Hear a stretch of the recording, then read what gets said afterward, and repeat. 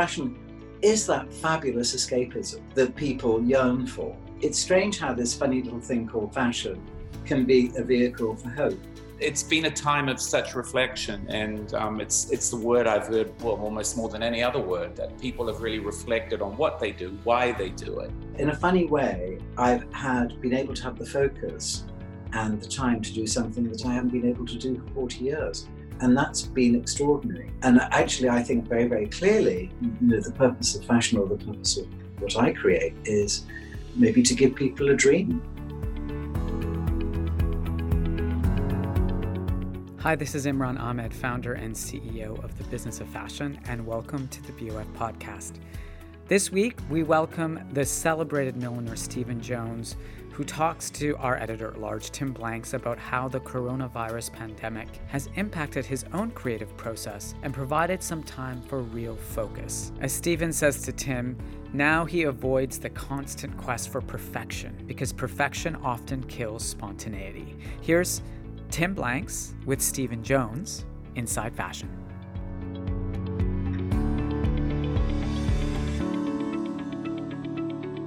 Hello, welcome to BOF Live. Today we are talking to Stephen Jones, who's coordinated himself beautifully with his look against that huge big Tretyakov lady and just behind him there. And thereby hangs a tale, I'm sure. You do not have a Tretyakov lady hanging behind you without a good reason. Well, this is from a very long time ago. I did a group show. It was a charity show with Red or Dead about 15 or 20 years ago.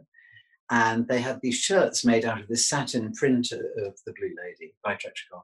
And I said, I love that. If ever you happen to have a spare panel, please send me one. And literally 3 years later, a little envelope arrived with this folded up in it. And, I'm quite a Tretyakov fanatic, always have been. Influenced, I think, by Dougie Fields and Derek Jarman, who loved Tretyakov too. And so she's always looking over me. Where do you must have so many souvenirs of your life and fashion, which now is how many years has it been? What? Oh, just the 3. What anniversary are we looking at? No, I mean, literally 40 years ago, on the 1st of October, 1980, that's when I opened my little shop in Covent Garden. So it is exactly 40 years ago. Shockingly enough, I can't quite believe it.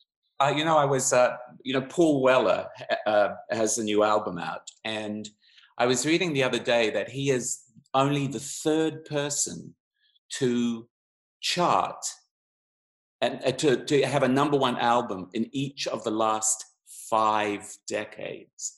And you think of Paul Weller in the Jam, 17, 18 years old, however old he was.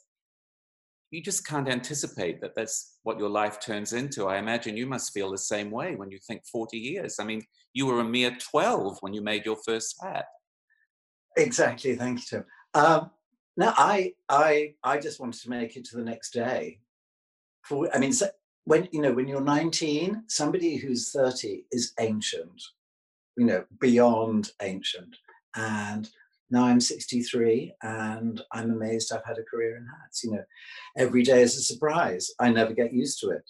And I think of the times that you have straddled as a hat maker, times of extraordinary change and challenge. And look at what we're going through right now. So actually, you're the best person in the world to ask, does a hat help in hard times? Well, a hat helps in Zoom, obviously. Because frankly, sorry, Manolo, it doesn't matter what you've got on your feet. You could be naked from the waist down, but your head's so important. So glasses, hats, hairdos, makeup, all those things. Do hats help in hard times? Absolutely. I mean, for example, some of my favorite hats are from wartime because people had to, or no matter whether it was the Second World War or the First World War, people have to, roll their own. They have to make their own things. They have to use their creativity. And somehow a hat can be a little sign of optimism. To put that into clothing is too difficult, but a hat can be a little sign that there's hope. Have you noticed that in the last few months? Do you see? I mean, we haven't been able to go out. What have people been doing with their hats? I mean, it's been quite interesting. For example, in the run-up to Ascot, we were wondering a month beforehand, number one, we didn't know if it was going to be run or not, but there was a sort of certain sort of feeling that somehow we wanted to do something. And then I had a meeting with the great and the good at Ascot and said, but, you know, hats and dressing up are a sign of optimism in spite of everything that's going on. And we didn't know what it was going to be. And in fact, with the British Hat Guild and I'm the chairman, we did an online auction of hats that we'd all made and raised £25,000 for the emergency services. And tell us why Ascot is so important to a hat maker. Well, it's a bit like Christmas, New Year and your birthday all rolled into one. This is in Britain, because this is really where hats are not about practicality or chic or elegance or all those things, even though they can be about that. But it's really about exuberance and dressing up. So the idea of being exuberant and dressing up in these times just seemed to be this weirdest thing. But for example, if you look in depression in the 30s, when people didn't have enough money to eat in America, they were all going to the movies. So fashion is that fabulous escapism that people yearn for. I don't know if they're going to actually wear it, but that idea of escapism is wonderful. And actually, during this time, I mean, I've worked at Dior for 24 years now, and at last I understood the new look. Sorry it took so long to get there. And it wasn't about what Christian Dior created at all, but it was the hunger of the people who were observing it. I mean, also it was the fact that it was this dress made out of yards and yards and yards of fabric they couldn't possibly afford. But it really was the people together with, you know, it was the customer and the supplier together. It was the audience and the performer. But the new look, and also after World War One, what happened? The explosion of kind of exuberance and creativity.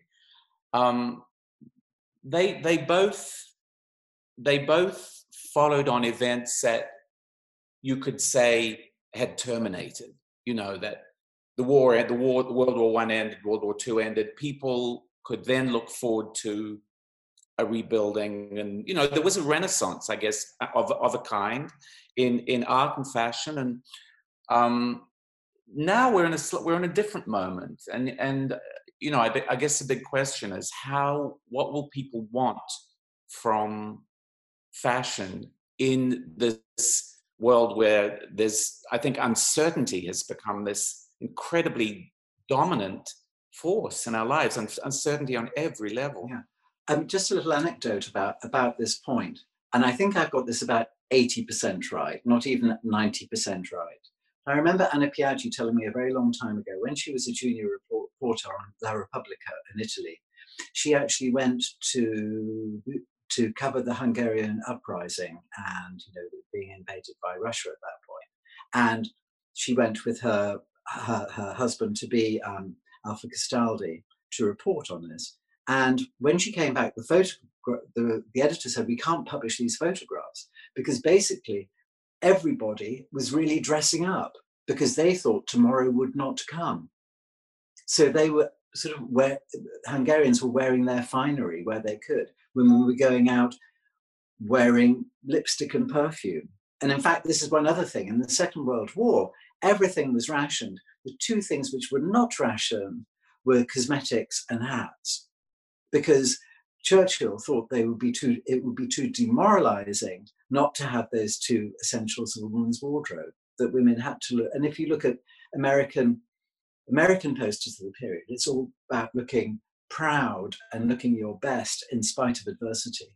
So it's strange how this funny little thing called fashion can be a vehicle for hope, but I think it can be when you're actually in the moment as well as being after it. So the hat is actually an emblem of defiance in a way. I think so, yeah. Specifically the hat. Yeah, absolutely. I mean, the hat is the greatest, within clothing, the hat is the greatest symbol. And when you think of Her Majesty the Queen, you call it the crown. You don't call it the royal shoe or the royal handbag. But it is the crown. That's the symbol. when you think of a policeman, you think of the policeman's helmet. You think of Che Guevara, you think of his beret. So hat's always the symbol of whatever you want that intention to be. And is a hat a symbol of optimism? Well, if you put a pink hat on with yellow flowers, yes, how could it not be? I noticed you did berets for Kim Jones's Dior collection, which she showed yesterday. And berets have become something of a specialty of yours at Dior. Well, berets were always a speciality of mine personally anyway. It's a hat that I've always loved because, young, old, rich, poor, they suit everybody and can be worn in a million different ways. So it's sort of like the T-shirt of hats, really. And yeah, Monsieur Dior loved a beret. So really, that's where it's my personal love of it.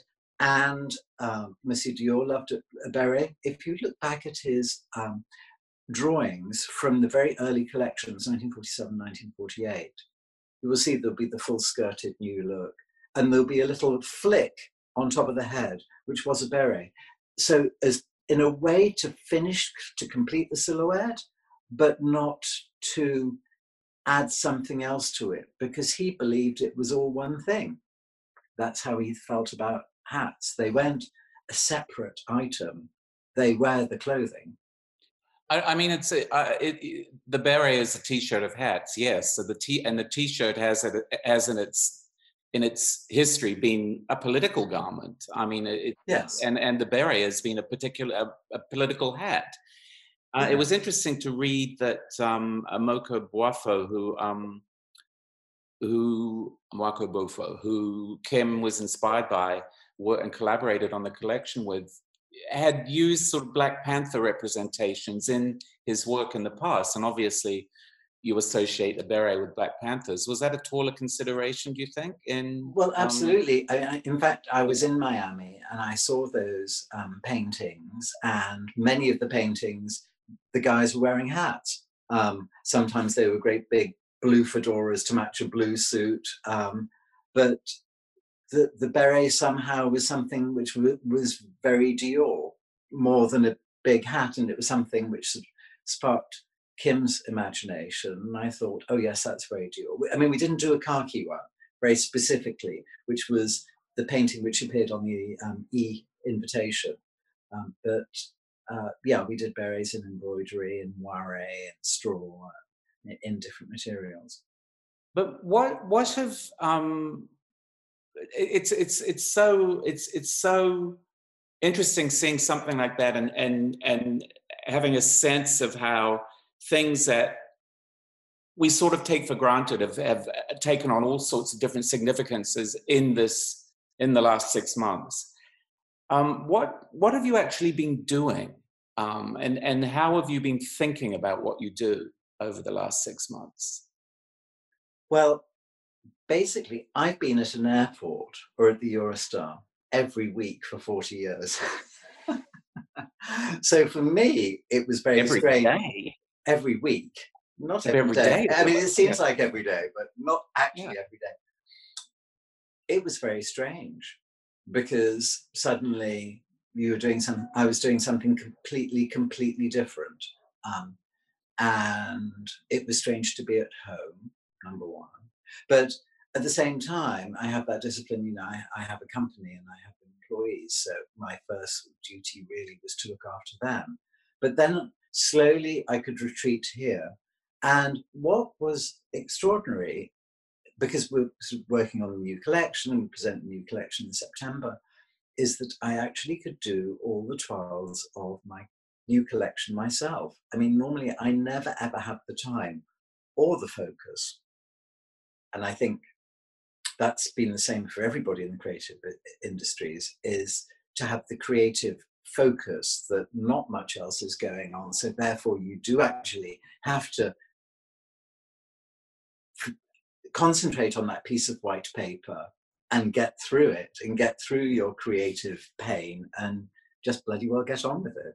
And I did do. And it was great. And we showed something last month, a film made by Jörg Zuber, and Nunuri was my muse for that, and I made things to suit her, which was extremely well received. But so that was one thing. I mean, I don't know why I always have a million different projects going on. And then we had the Dior Cruise Show, which is happening preparing for that, which is happening next week in Lecce, but actually preparing the collection over the summer. So I was FaceTiming with manufacturers and my atelier in France, people working at home.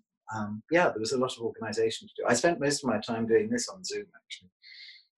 Did you, and so you were actually making things for the first time in a while, making things yourself, were you? I was making things myself, just the prototypes. I think if I was to make all the hats myself, that most of them would be rejected by the head of my workroom as being somewhat dodgy stitching.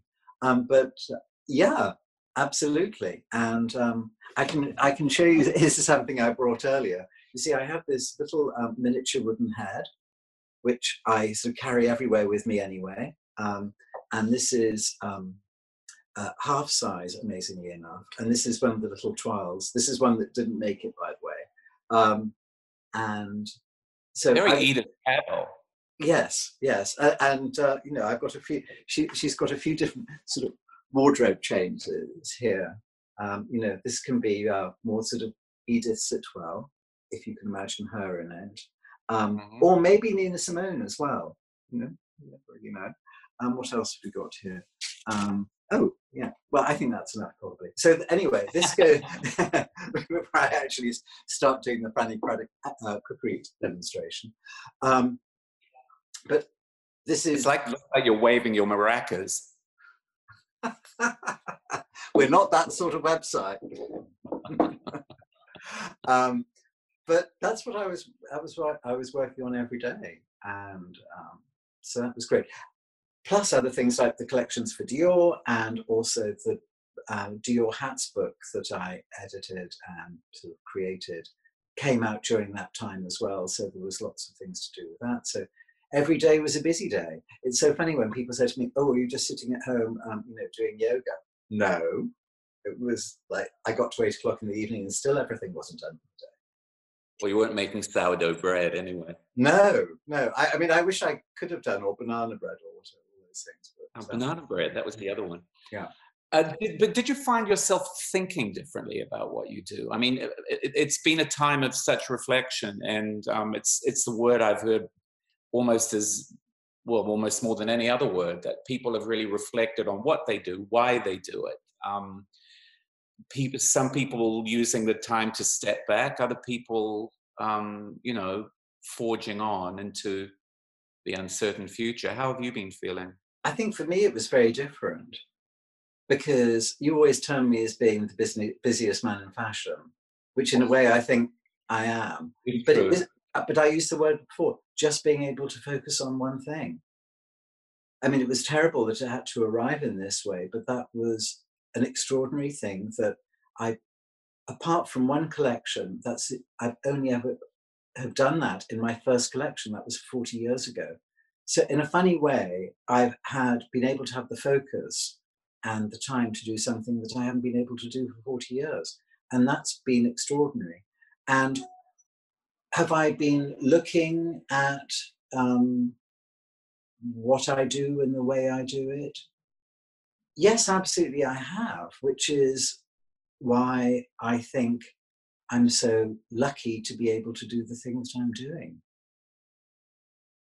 You know, do we think of the purpose of fashion or why we're creating all of that? Yes, we do. And actually, I think very, very clearly, you know, the purpose of fashion, or the purpose of what I create, is maybe to give people a dream, to give people the idea of more fun times, a better life, better optimism, something which is purely for their pleasure. You know, just before all of this happened, you had that big show in Brighton, in the Royal Pavilion in Brighton, and that was such a gorgeous piece of Stephen Jonesian extravaganza. Am I wrong in thinking that the work since then, I feel a sort of almost sculptural purity in what I've seen, what you've posted, and the film you showed during the London Digital Fashion Week. That there's this, I feel almost like a reduction in a way, that you've made things. It's kind of an interesting arc for artists when you feel that they do tend towards a more a purity and a sort of radical purity, actually, as they get older.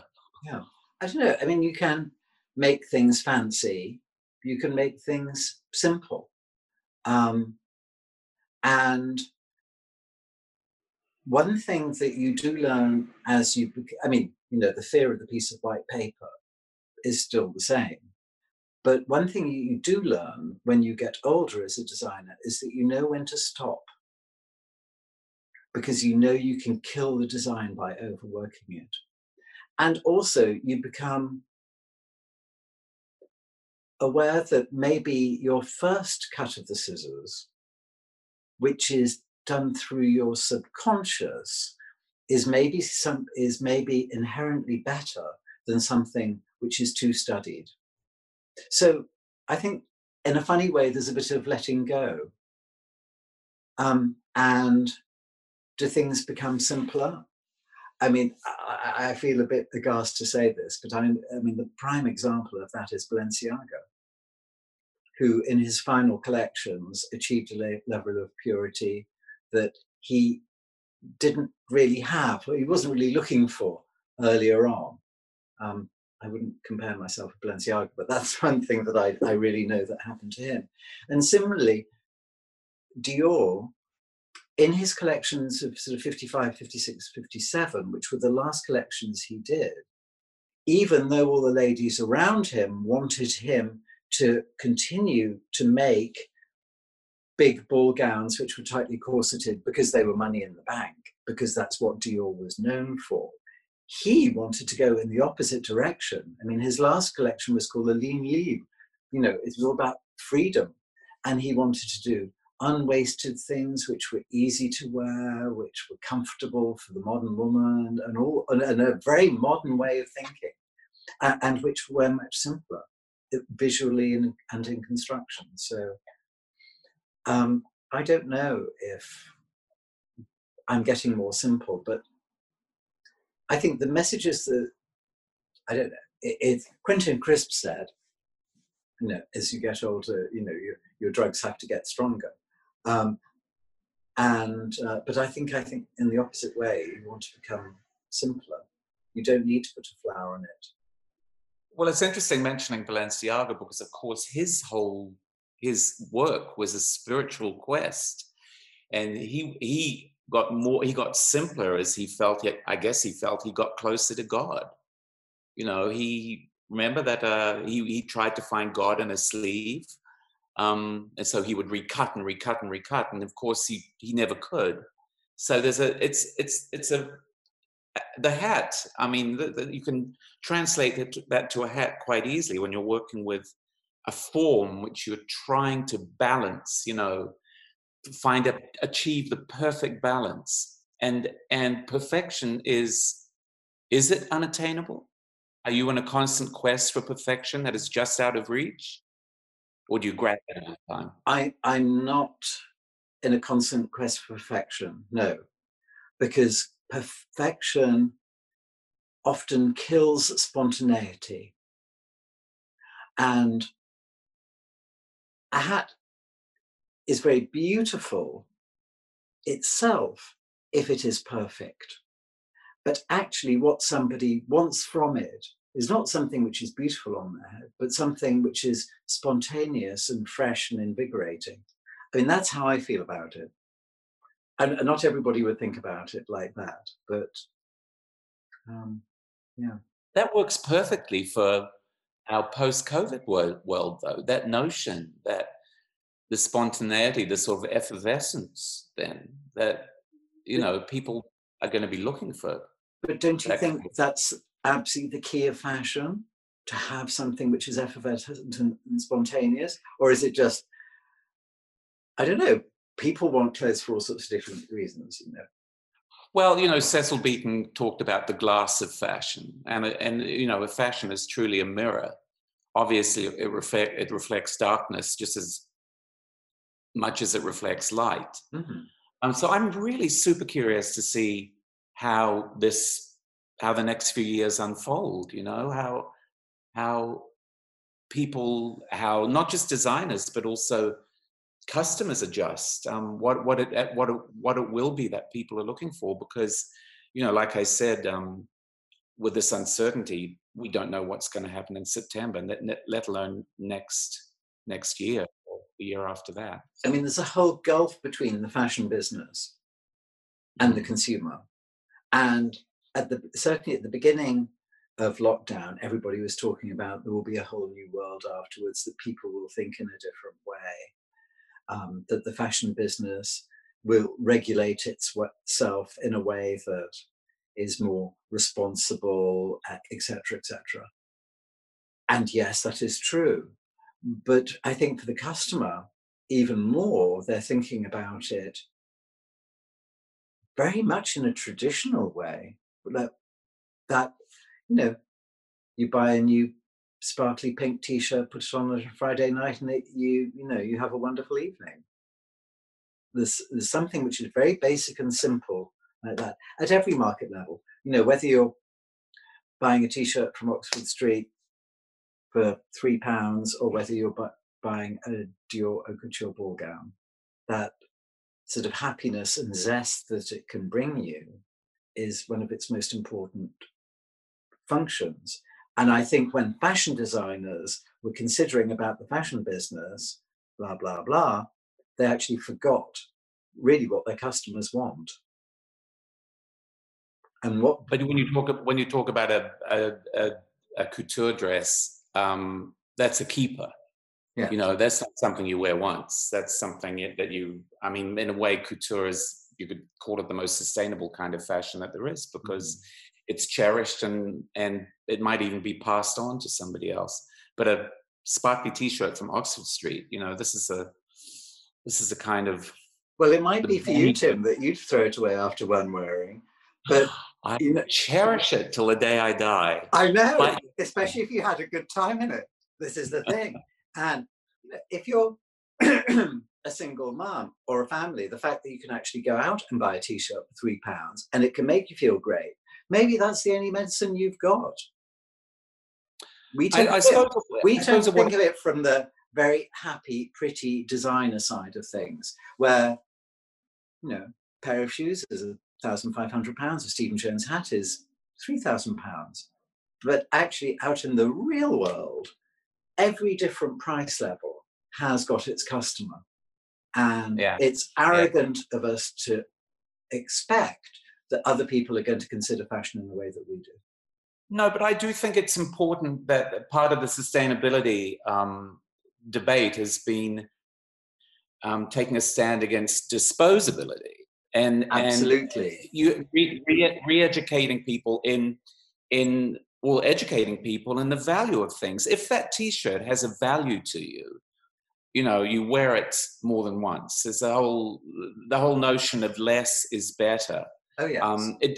That applies. That's not a sort of rarefied elitist point of view. That's just letting people know that what they have is made by somebody. What they have is made by somebody else. It has a value.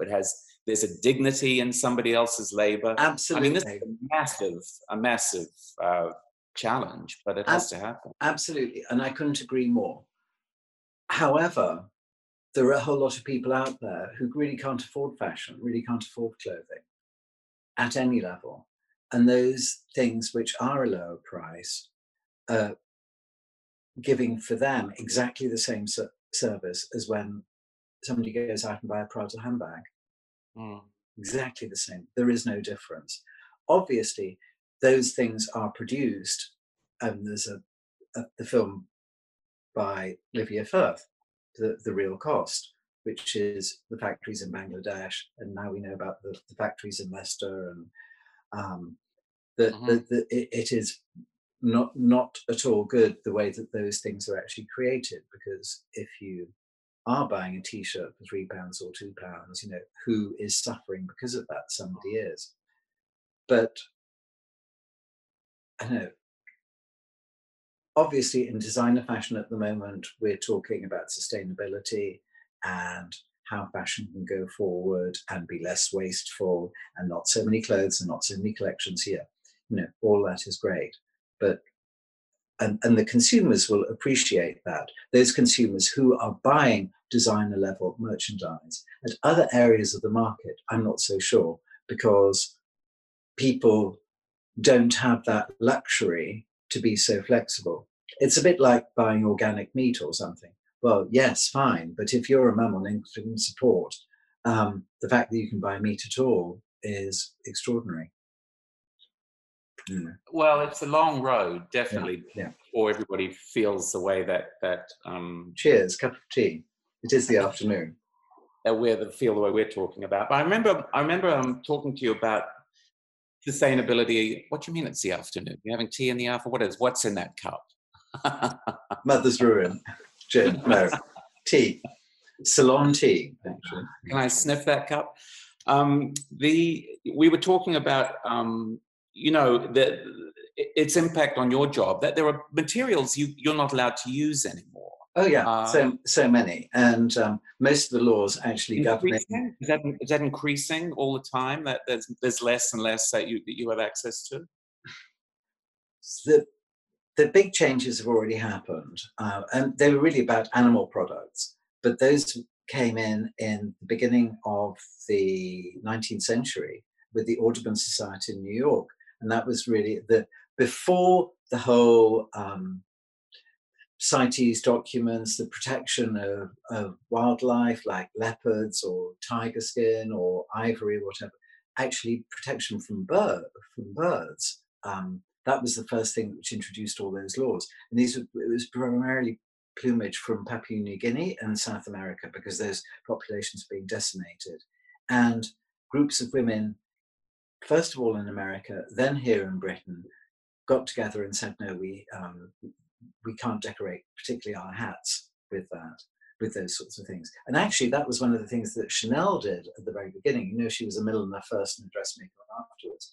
One of the things that she did was made a fashion of untrimmed boaters, whereas everybody else was wearing 100 different wings of paradise on the head. She showed a very minimal and clean boater, and that was her first claim to fame, as well as the sweaters and. But but even within your career, I mean, things that you used when you were working with John Galliano and Dior Couture, 20, 30 years ago, maybe 30? Yeah. 30 years ago. You're not allowed to use those. No, absolutely. I mean, there is a lot of furs that, for example, are not necessarily protected, but we wouldn't want to use now because we and the public have a different point of view. Also, there is even now a whole discussion about feathers, whether you can use feathers in a hat. All the feathers we use are a byproduct of food production, and they're what we call barnyard fowl. So it's pheasants, chickens, geese, guinea fowl. Ostrich is the only one, and they're farmed for meat as well. So that's a whole big discussion, and I think every single newspaper around the world has done an article about the use of feathers. It's sort of a popular item to put in. And there are certain materials which are, I mean, people are always amazed that felt is actually made from fur, from animal fur, and it can't be made from anything else, because the basic way that it's made is that animal fur is like human hair, that when it gets damp, it sort of goes curly, as any woman will tell you, and their hair goes frizzy on a damp day. But basically, it's the fibers interlocking together which makes felt. So people are questioning felt at the moment. And then, of course, the straw, so much of which comes from China, and as it has from hundreds of years, and people are questioning things coming from China or from Central America, like Ecuador, South America, the other straw-producing countries. So it's always up in flux. But there are many, many new fabrics that are quite interesting to use as well. Oh, tell me about those, because do you find restriction inspiring? Yes, in your design? Absolutely. It's actually very funny. When I'm making these prototypes, often what I do is I start with a meter square of this fabric, which is called tarlatan. So my first prototype might be quite big, and then I use every single little scrap, so it gets smaller and smaller and smaller. But that's sort of this wonderful and ridiculous self-imposed discipline. It's always good to have a brief, which is like why I like working with other fashion designers as well as doing my own thing. It's a completely different vibe for me. But what have you been looking at during the last 6 months? Just to feed your creative urges. Anything specific? Any artists? And when I'm in your library at the office, at your office, it just is so full of intriguing, well-thumbed volumes. Well, now it's actually all organized in a way that it wasn't where you saw it, because I was going into work one day a week and checking on things and picking up the post and reorganizing my library. What have I been looking at? I actually have been looking at nature. Yes, of course, paintings and things and watching some TV, but I haven't been a Netflix whore. I've just been looking at the changing seasons of nature and all plants coming out, all these things that I never ever see because I'm always, on runway number 3 at Heathrow. I just don't see those things in a funny way that everybody else does, but I don't. So I will spend hours looking at the leaves on the wisteria outside my window and marveling at the cell structure within it, and maybe doing a little drawing with them too. So I think that's how I've been spending my time, and trying to get healthy, not eating hotel food.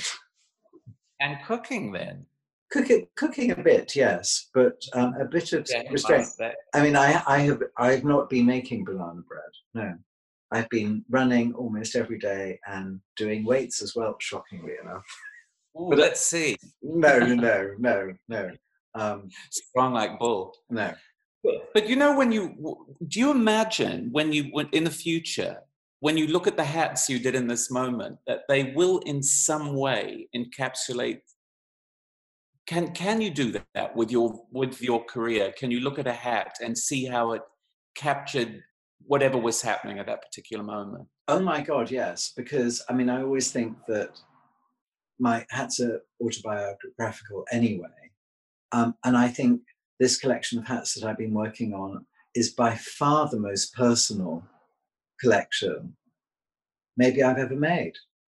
It's been the most extraordinary experience. And I can't even bear to say the words lucky, because I would hate to think that luck came out of such a terrible situation. But I don't underestimate the rarity of the experience that I've had. I mean, it's been just the simple act of getting up and being able to go, like the potter's wheel, or going and picking up a paintbrush in the morning, being able to do that. And in fact, not being pulled in all those different directions that the fashion world demands that we be pulled in, whether it's doing press or etc., all the different things that I do. So when you first asked me about this, I said focus, and I think that's the most important thing I have had. But yes, the hats look very different, totally. This is how? Tell me how. I think there's maybe a complexity of intent, but a simplicity of how it's rendered. So things are as they seem. They're not contrived. There's hopefully an honesty about them, because I think now, in all the different things, all the different emotions which we have all been going through, and I think everybody has been going through a very up and down emotional period. We're the lucky ones. You know, we're living in a first world country, and, you know, touch wood, we have not been ill. That maybe the most important thing that we've been experiencing is, you know, honesty or something. Honesty of purpose. That's what... It's so interesting that you know, I was speaking to Mucha Prada about her new collection, and she also talked about complexity of purpose, but simplicity of realization, yeah. and honesty being the sort of bridge. Yeah. Humility as well. I've heard designers I've been talking to in Zoom talk about humility as being the takeaway from one of the most important takeaways from this time. Because I think you see this whole big thing going on outside, and you think, oh my God, I'm making pretty clothes for spoiled women or something like that. And yes, that's the end product. But what it's made everybody do is really look at what they're doing and their sort of first purpose, and maybe the reason they got into the fashion business in the first place. And it's very, very easy to forget that, because 99.99% of the time, you're being told to do otherwise, and you have to do otherwise because you're running a business and being a media superstar. If you're Kim Jones, or, you know, it's very difficult to remember the reasons that you got into it, and that the joy of creation that you feel, which has somehow been unsaddled from the politics of creating within a big company. I mean, I'm sure Mucha must also feel this. You know, she works with this giant organization, but essentially when she gets up in the morning, there's a piece of paper and her thought, and what should I do? But this is huge. This is kind of like a Damascene conversion or something. Yeah. You know, this is taking you right back to a blank slate in a way. Absolutely. And I think everybody has been going through that. All the designers I know who I work with regularly have been going through that and been really examining what they're doing. And I think, considering the state of how retail will be or not, it's a very good thing that everybody's considering what they're doing, because I think they're going to really have to reformulate their ideas and the way that they function, because the fashion business is not going to function in the way that it used to. What would be your ideal world then? What would be your ideal vision of the fashion world after this? I mean, I've said all along, I love the idea of the shop with the artisan, you know, and the personal relationship between the creator and the customer. The sort of quite an old world vision, actually. Yes, and for me as well, that privacy. And sometimes people say, well, you know, why do people buy haute couture? Why do they buy such expensive things? Because it's being made for them specially, because they can influence the design.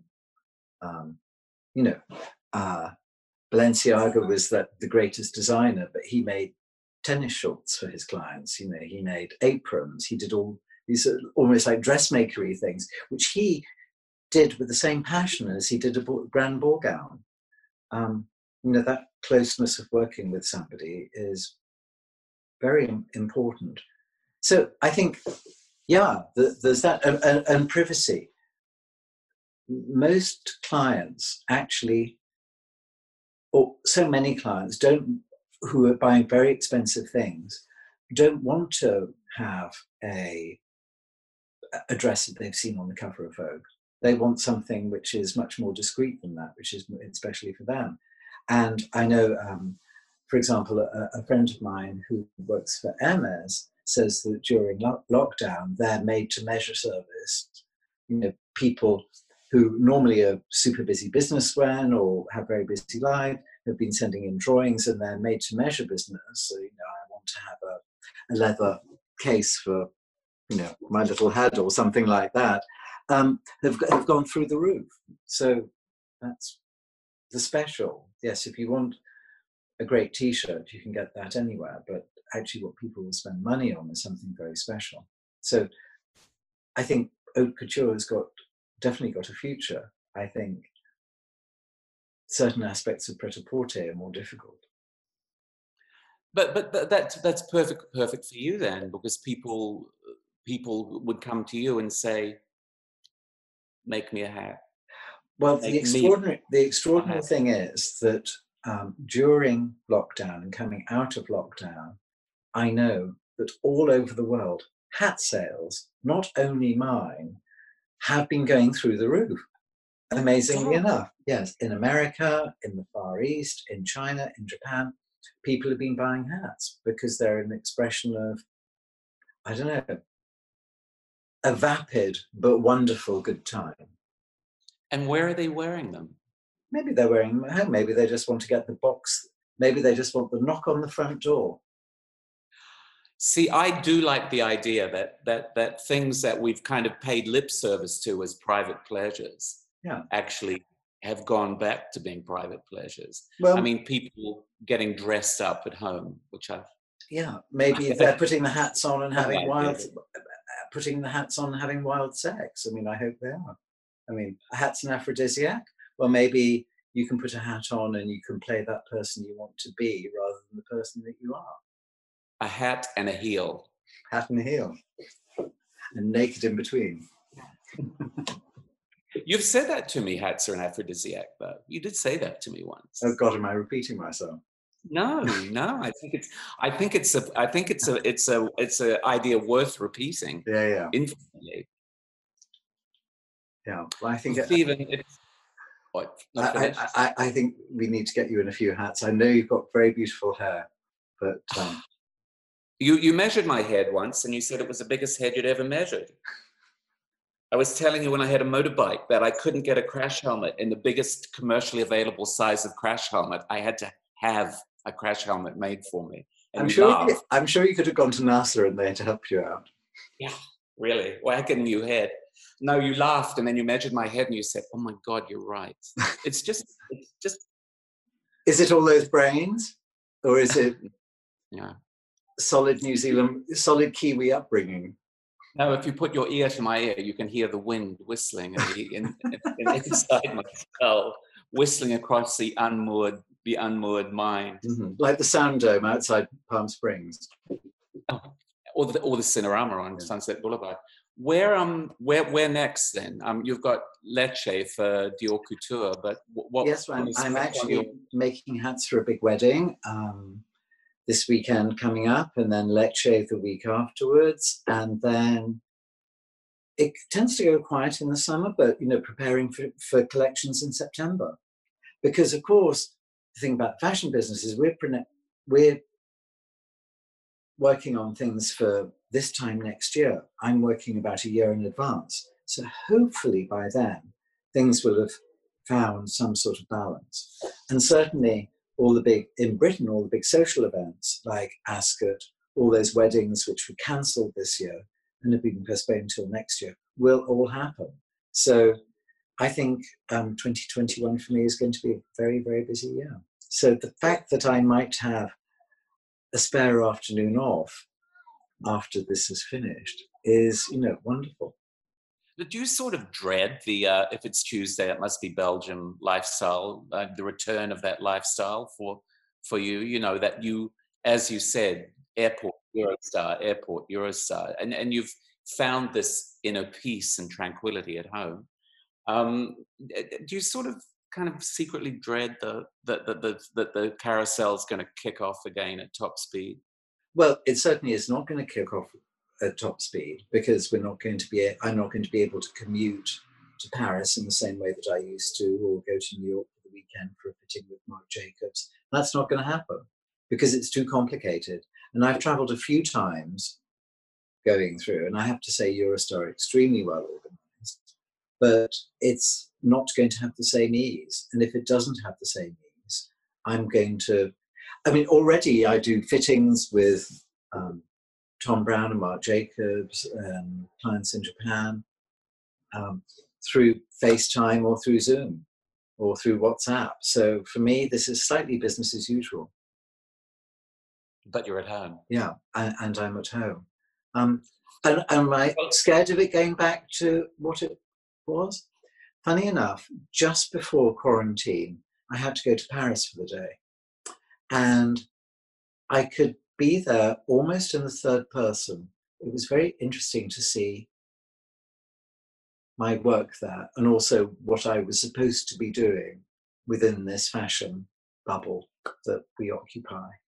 And it was great, but I was very happy to be back home at the end of the day. Well, I was always worried about you. I wanted you to take it easier. So that is my hope for you. Yeah. Keep it up, but keep it. Yeah, I mean, at the same time, this is life, not a rehearsal. So, you might as well get on with it. I'm ready for my close-up, Mr. DeMille. Well, thank you so much, Stephen. It's lovely to see you. And lovely to see you too. And I don't know if we will see each other in September. Well, we might see each other socially before that, but in a professional level, God knows what's going to happen in September. I know some people have cancelled their shows.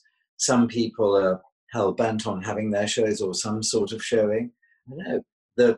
The one thing about fashion, it evolves. If it doesn't evolve, it doesn't make sense.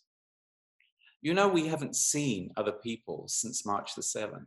Yeah. We haven't actually been with other people since March the 7th. Yeah. It's kind of physically, it's a strange world we're adjusting. But you're always in my heart. Never far from my thoughts. All right, love you. Okay, Tim. Well, great to speak to you. See you, Stephen. Okay, see you, Tim. If you've enjoyed this episode, don't forget to subscribe, give us a rating, and you might be interested in joining the Business of Fashion's global membership community, BOF Professional. Our members receive exclusive deep dive analysis, regular email briefings, as well as unlimited access to our archive of over 10,000 articles, our new iPhone app, learning materials from BOF Education.